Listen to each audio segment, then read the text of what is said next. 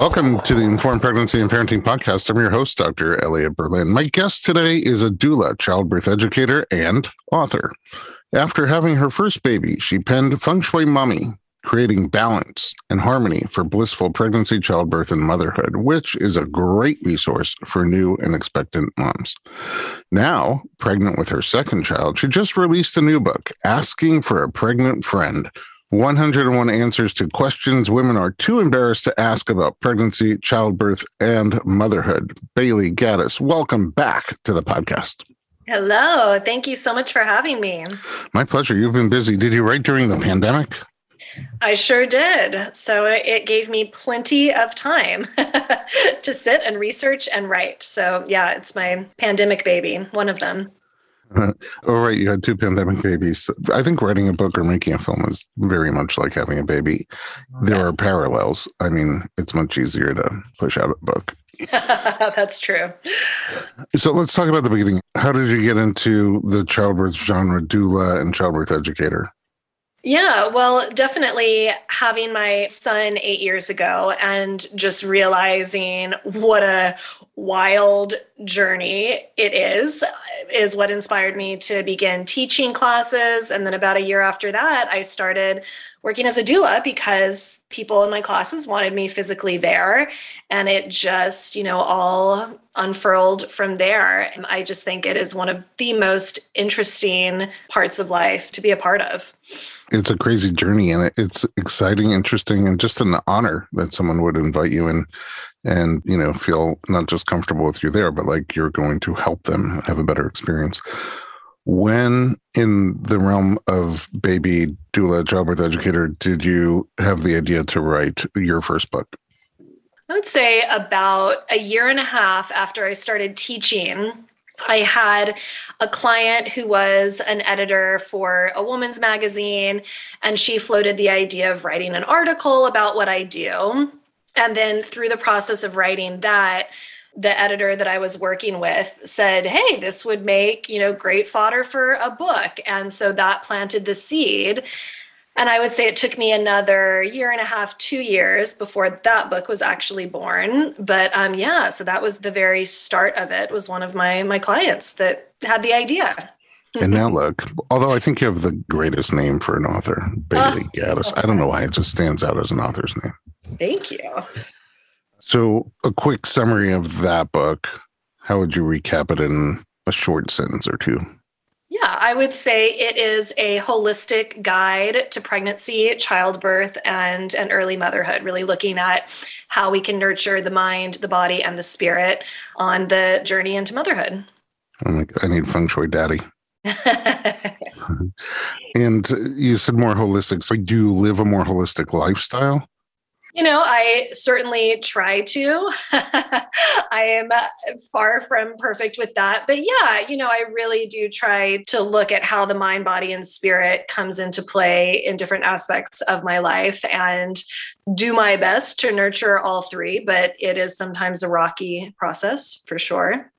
Yeah, I think for all of us, there's a little bit of a learning curve, and then it's sort of like the stock market. It's up a little bit, down a little bit, up a little bit. But at the end of the day, it's hopefully you start at a point and elevate quite high over the journey.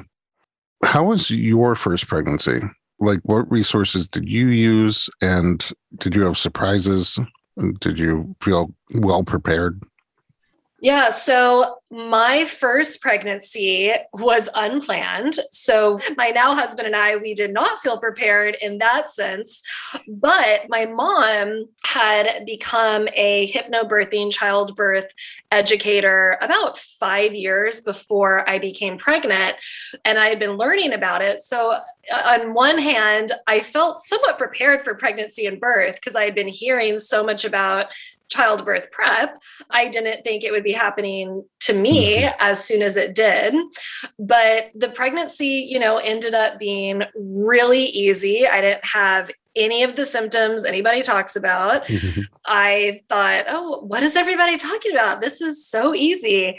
And it was. And again, emotionally, that was the trickiest part, like the first 3 or 4 months, just like getting used to the idea that, okay, we're doing this, we're going to have a baby, and wrapping our heads around that. And then luckily the birth was really intense, but pretty easy. It was fast, about 9 hours. I never had more than like 30 to 60 seconds in between contractions. So it was like a runaway train. And Wow.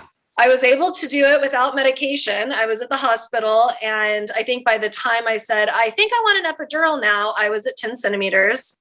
So there wasn't much point.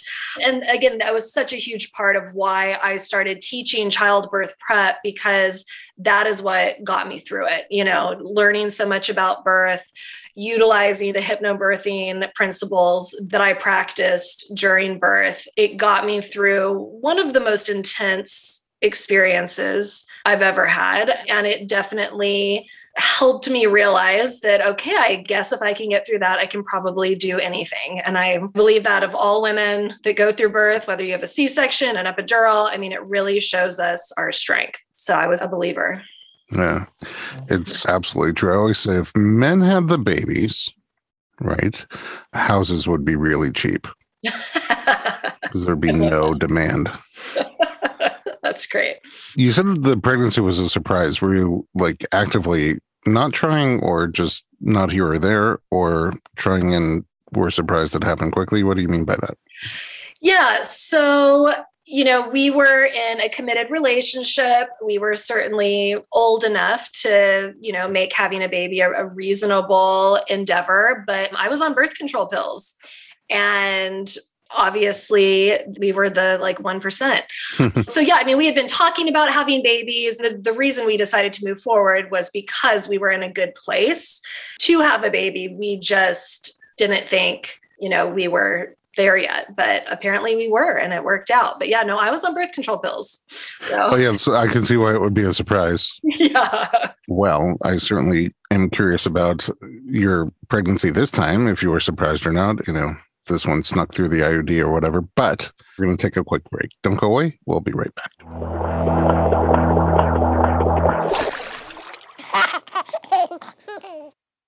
This episode is sponsored by an innovative product that's made a big difference for parents and babies alike. Dr. Mom Butt Balm.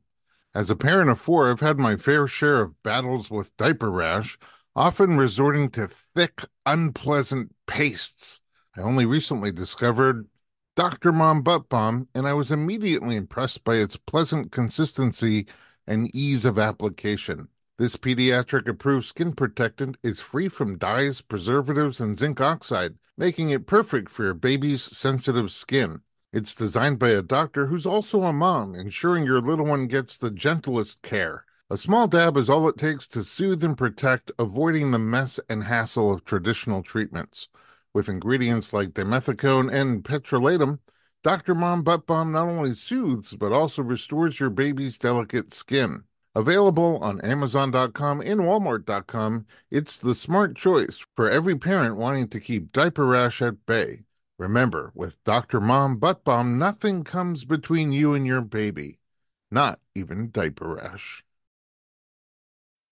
This episode is brought to you by Bumble. So, you want to find someone you're compatible with, specifically someone who's ready for a serious connection, totally open to having kids in the future, is a tall, rock-climbing Libra, and loves rom-coms with vegan pizzas on Tuesdays just as much as you do. Bumble knows that you know exactly what's right for you. So whatever it is you're looking for, Bumble's features can help you find it. Date now on Bumble.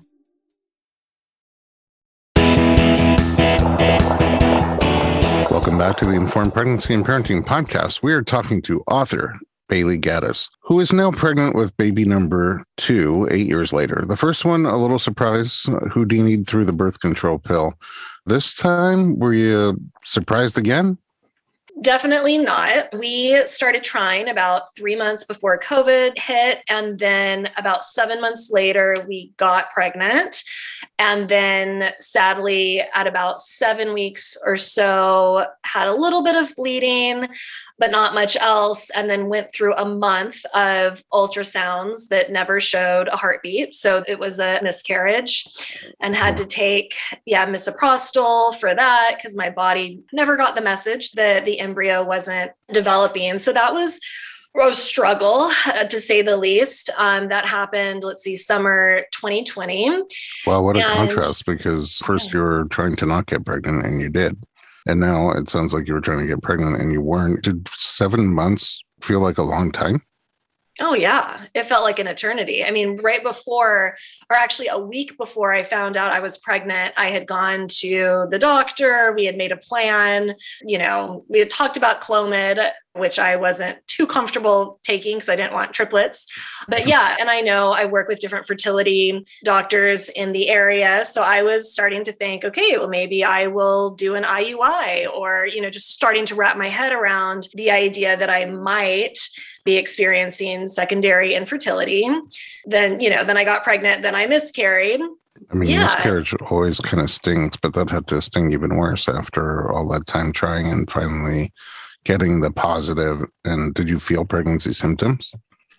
I did. Yeah. I had started to feel, a little bit of nausea, the bloating, and that was probably one of the hardest parts, when I kept having all the ultrasounds that didn't show a heartbeat, because I still felt so pregnant. And that's why I had to take the medication, because my body just kept producing HCG. My levels kept doubling the way they were supposed to. Everything looked like it should have looked, with the exception of the heartbeat, Wow. So yeah. And it was even more difficult, or I mean, who knows? I'm sure it would have been difficult at any time, but because it had taken so long to get there. And then, of course, you have no idea how long it's going to take after that to get pregnant again. So fast forward 7 months after the miscarriage is when I got pregnant again. And of course, I conceived the 1 month where I decided I'm not even going to try this month. I'm just going to relax. And then obviously that's when it happened. So it's like, maybe you should just take birth control. Yeah, exactly. Maybe that was the one ingredient missing, was have some twins. Exactly. So 2 questions really, because once in a while we talk about miscarriage on the podcast, but I think it's just not talked about enough. And some people are more open to sharing, like you are. And it's helpful for other people to hear that it's fairly common and it's hard for everybody. And most people don't realize that it's so common and feel alone or broken. Yours was hard for all the reasons that you mentioned, even harder than typical. How do you recover from that physically, and how do you recover from that emotionally and feel ready again? Yeah, great question. Time was a huge piece of it. Physically, I just made sure that I think I gave myself like 2 weeks where I canceled everything. I just slept. I ate really nourishing foods, drank lots of water. I mean, just really hibernated to allow myself to, heal physically. And then after about 2 weeks, I think is when I had another period. So that was, the sign that, okay, my body has reset. Emotionally, it took a lot longer. I had 2 cousins that had gotten pregnant the same time as me. So the first time? Yeah, this first time. Oh, so wow. I miscarried and they were continuing on with their pregnancy. So I was dealing with this jealousy. I would start crying out of nowhere, right when I would start thinking, okay, I'm starting to heal. Like, I'm feeling better. I can see pregnancy announcements on social media. Then I would just break down. So it took about 3 months of that, of a lot of crying, a lot of grief, a lot of anger, before I finally felt like I could think about the miscarriage and talk about it without being just completely devastated. And in the beginning, I thought I would never move past it. And I was just convinced that I would always be feeling this really deep level of grief. But luckily, again, 3 months, I was still sad, but I felt healed for the most part emotionally. Did you start trying right away? I did. Yeah. And I took, during those 2 weeks that I was physically healing, I really did some soul searching about, could I handle it if I get pregnant again right away and miscarry? Would it be better for me emotionally to try right away? Do I need time? And just the type of person I am, I needed something to do, something to focus on. And so starting to try again for me felt like the best option. I know plenty of women that need a couple of months where they're not trying. So again, that's such a personal decision. But for me, I really had to just get back on it to allow myself to somewhat reset. It didn't quite work that way, but yes, we started to try right away. I mean, I've talked to people who got pregnant like the next cycle without really thinking about it or trying, and felt like, oh, this is too soon. I'm not over the loss of the previous pregnancy. Everyone's different. I remember when my wife Alyssa and I were trying to have our first, it took a very long time, and we did a whole bunch of fertility things, and we got pregnant and we miscarried. And, I just remember, because you said that other people got pregnant at the same time as you. And I remember that happening also with us. And it was like a 12-week miscarriage. It was like literally the day before we were planning to call everybody and tell everybody. And then we lost it. And them, I mean, it was twins. And I just remember both of those things that you're saying. First of all, the milestones that they would hit and be so excited and celebratory. And, and each one of those, while you're happy for them, it just really puts salt in the open wound for you. And it's hard to juggle that. Then you feel guilty for not being totally excited for them with no sadness. And I don't know, it's a tough juggle. But then I also remember when our due date came around, and it was a really tough day. So it's hard. It's a lot physically and emotionally to get past. I'm glad you were able to do it. And I guess probably you're nervous, even though you were pregnant again. No, so did your second pregnancy, was that like smack dab middle of pandemic? Let's see. So it was like when things were starting to loosen up a bit. So let's see, I conceived February 2021. So we were still, like in it, but it wasn't as intense. I could actually go into the doctor's office, thinking about that fear being triggered. Yeah. I mean, I was excited for a second. And then I really went into panic about, okay, well, when's the bleeding going to start again? With the first miscarriage, I naively thought, well, that happens to other people. Surely, I won't miscarry. I've already had a healthy baby. And so that illusion was obviously shattered. So yeah, I had a lot of fear at the beginning of this pregnancy. And each, you're talking about milestones. Each milestone I hit, a little bit of fear and anxiety was shaved away. At this point, I'm 35 weeks, so I feel pretty secure in the pregnancy, but still, I just know now, well, anything can happen. But yeah, the beginning was really, really tough, emotionally for sure. But, having 8 years between two babies means that you're a lot older the second time you get pregnant, and it was a lot harder. The classic nausea, night sweats. I mean, I just really went through it. And so, yeah, it has felt like a really amazing and really long pregnancy, fraught with a lot. But it sounds like you accomplished a lot, even though you are hunkered down at home, because this new book that we're going to talk about shortly. Your first birth, you opted for hospital yes, drugs no, intense train of a birth. What's the plan for round two in about a month from now? Yeah, so the plan right now is a home birth. I have 2 midwives that I've attended births with and really trust, a really amazing backup OB if I need to, go to the hospital. And so, yeah, I'll have my husband and my midwives, and then my mom will be here with my son to bring him in if he so desires. And yeah, and we'll have the birth tub and see if she wants to be born in the water. Because in the hospital, it was fine, but I just really felt like I didn't need to be there. I didn't have any complications, no medication. Even though I asked for the epidural, I wasn't able to get it. So I didn't actually need any medication.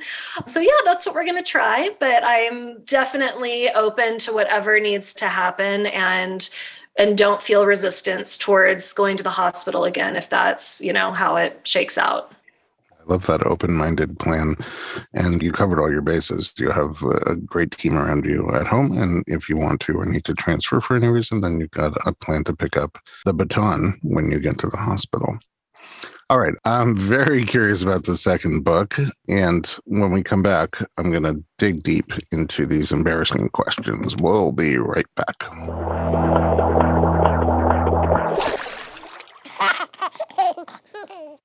Hey everyone, it's Dr. Berlin, and I want to talk to you about something that is close to my heart. Literally, omega-3.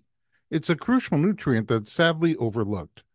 With 95% of women deficient, Needed, the supplement brand I trust, created their brand new omega-3 soft gels. Designed by perinatal experts, they support you and your baby's well-being from fertility to pregnancy and beyond. Unlike other brands, Needed's omega-3 is sustainable, pesticide-free, and third-party tested for purity. Plus, my favorite, it has a milder taste and smell, perfect for sensitive mamas. Don't wait. Visit thisisneeded.com and use code BERLIN to get 20% off your initial order. Experience the needed difference, consciously crafted for your health and the planet.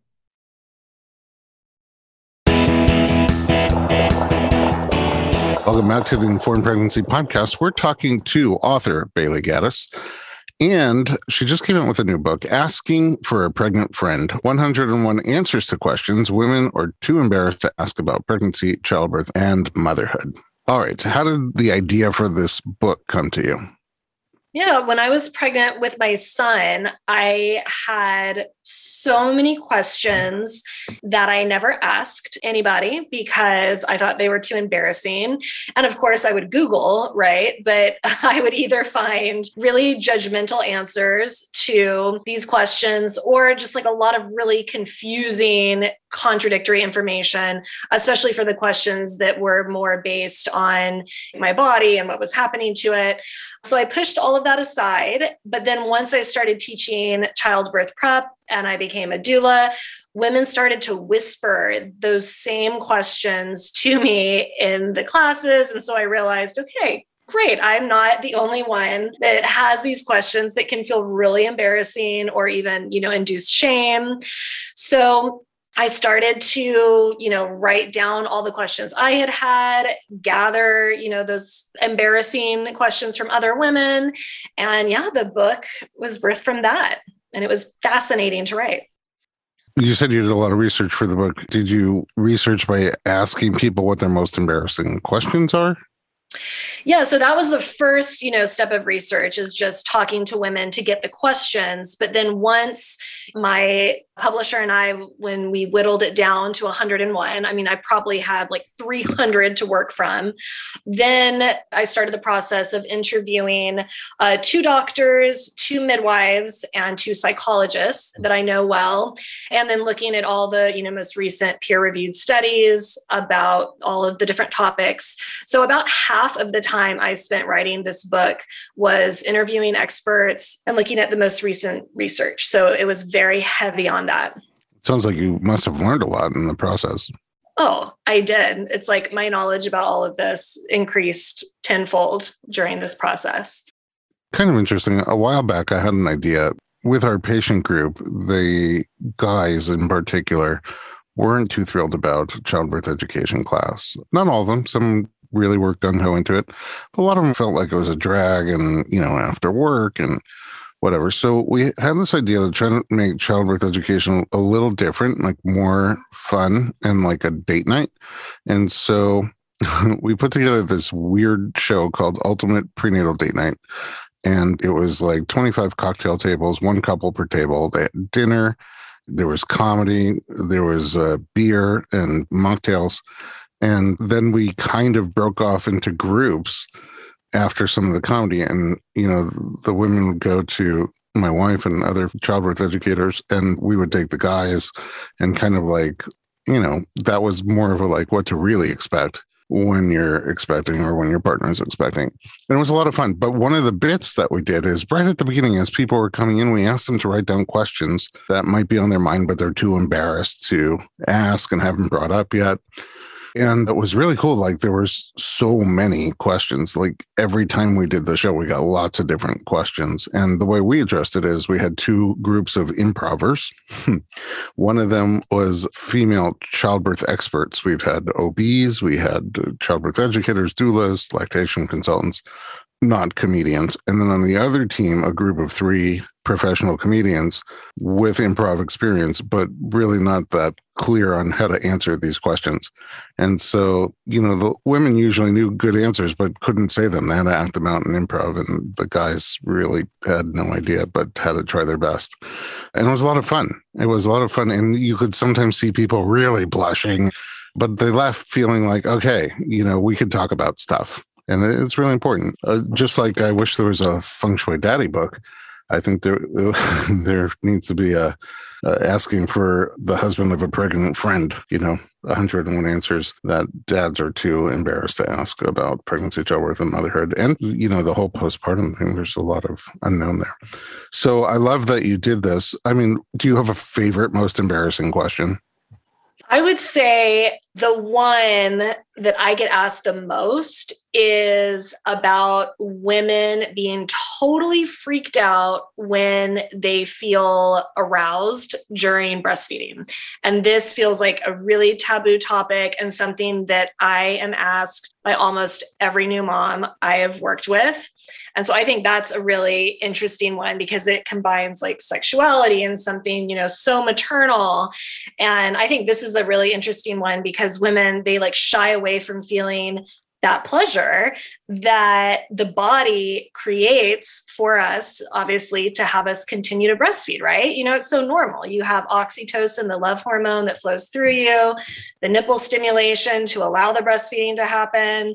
So it's all normal, but instead of just like leaning into it and enjoying it, women completely freak out because it feels like these 2 contrasting sides of themselves, like their sexual side and then being a mother. And it's hard to like reconcile those. So that's a big one that I get. And I love it when I explain to women how normal it is and how they can just enjoy it and they don't have to feel shame and just the relief that brings. So that's a big topic that I like to share with women, that there is nothing wrong with feeling good when you breastfeed. And that's fantastic encouragement at the very least, because a lot of people struggle with breastfeeding. So, a little help from nature to keep going. But I also see that question come up in childbirth itself, like people who are starting to feel good intimacy feelings during childbirth and also are freaked out, like that's my baby. Yeah, no, absolutely. And I recently had a conversation with Deborah Pascali-Bonara, and she wrote Orgasmic Birth. She made a documentary about it. And it was a fascinating conversation because so many people think that, oh, well, childbirth is only incredibly painful and don't realize that some women also experience pleasure with that pain. Some women actually have orgasms during childbirth. Not a lot of women, it's a pretty small percentage, but birth can be this orgasmic experience. And when we think about it, like, sure, if we use fertility support, like an IUI, IVF, then yes, you're not having sex to become pregnant. But for a lot of people, the baby is conceived through sex. And so it's only natural that you might have some of those feelings. You might have some arousal come up during childbirth. And when you think about orgasm, it's like you're having uterine contractions. During childbirth, what are we having? Uterine contractions. The love hormone oxytocin, just like with breastfeeding, that's being released. So yeah, women freak out about that instead of thinking, cool, I'm actually feeling some pleasure during what is supposed to be the most painful experience of my life. So I tell women to lean into that. Again, it's just another gift from your body. It does not mean that you are not maternal or that you're doing something wrong. I mean, it's just, you're really, really lucky to feel that pleasure. But I have a feeling it would be more common if people weren't so freaked out by it. And then also, it doesn't have to be all or nothing, right? So you could feel some of your intensity as pain and some as pleasure, and it's not orgasmic, but it's not all pain. Oh, yeah, no, exactly. And when I was talking to Deborah, we were discussing that, how it's not just all or nothing. A lot of times the women that feel that pleasure, they vacillate between feeling intense discomfort, feeling some pleasure, tipping back over into pain. It can go back and forth. It's not just one or the other. Right. It kind of makes sense. Like, in order to experience pleasure in that neighborhood, it's a fairly simple equation. I mean, the recipe is oxytocin and mechanical stimulation and feeling very, very, very safe. And I think everybody's got a ton of oxytocin more than ever in life.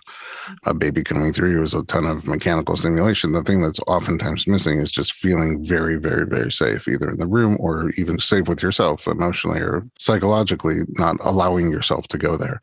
Yeah, no, that's a great point. And the women that ask me about, orgasmic birth when they're pregnant, that's two of the big things that I mention is if you want to increase your chance of having that kind of experience, number one is looking at any blocks you might have about, sexuality, feeling safe to express that.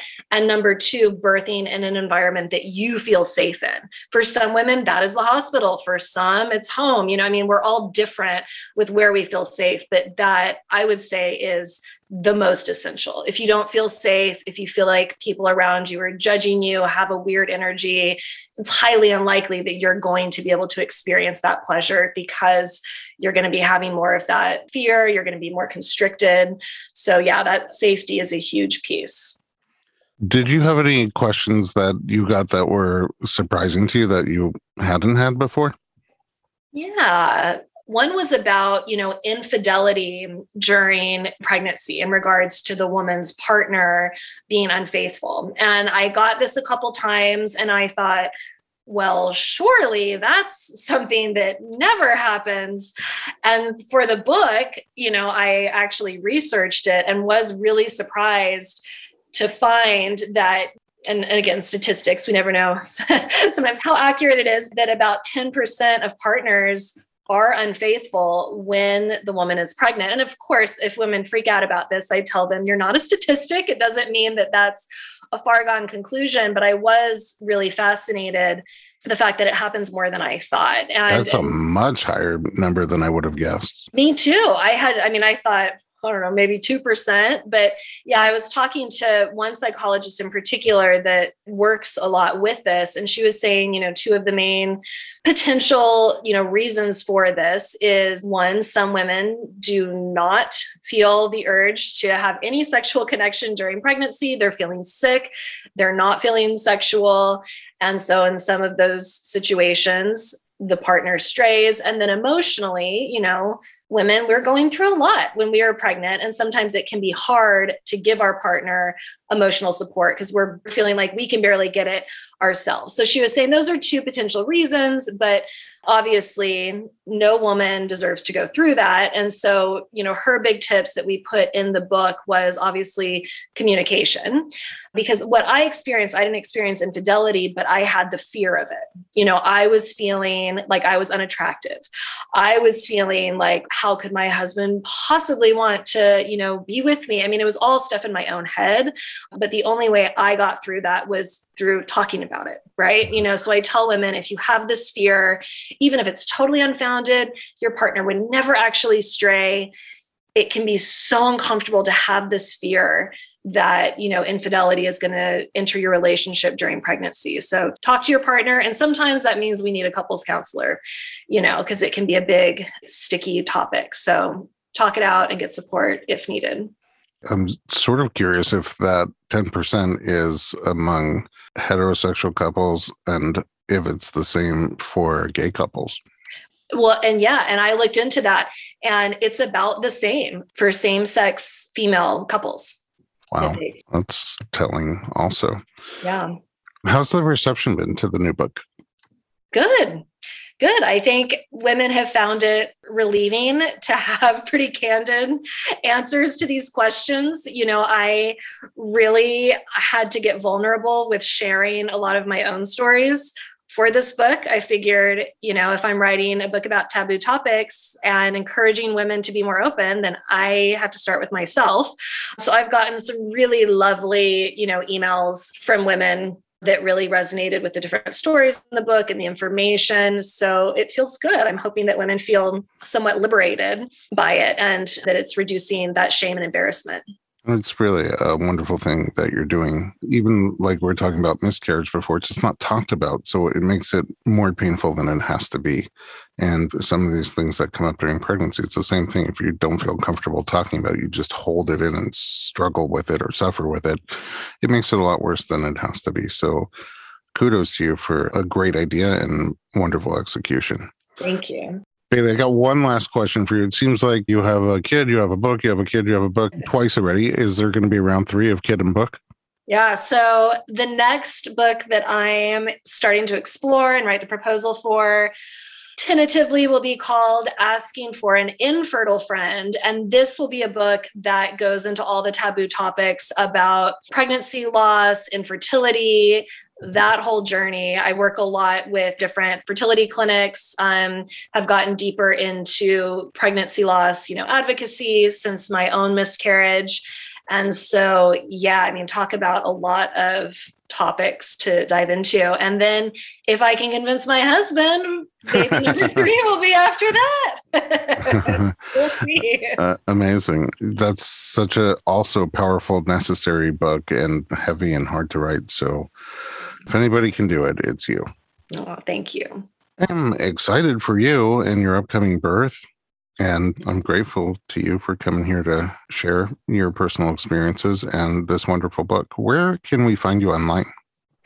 Yeah, the best place is on my website, baileygaddis.com. And that has links to all the books, all my videos, all of the stuff that I do, social media. So that's a great place to start. And for those of us who don't know, how do you spell Bailey Gaddis? Good question. BaileyGaddis.com. BaileyGaddis.com. I'm going to go check it out myself because I'm fascinated. And I just got your book and I can't wait to read through it. I know I'm going to read through it. And these questions that I get asked a lot of times that I'm like, I don't think I'm the right doctor to answer that question. I'm the chiropractor. But at least I'll be better armed with a little bit of information. Thanks again. And at home, thanks for listening to the Informed Pregnancy Podcast. If you'd like to connect with us, visit Instagram. We're at Dr. Berlin, DoctorBerlin.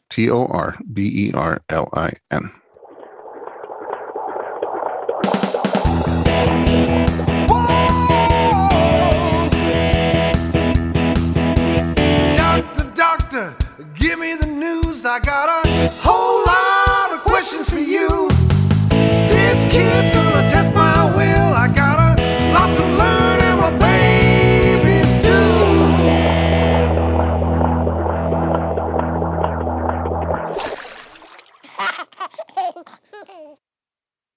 This episode is sponsored by an innovative product that's made a big difference for parents and babies alike.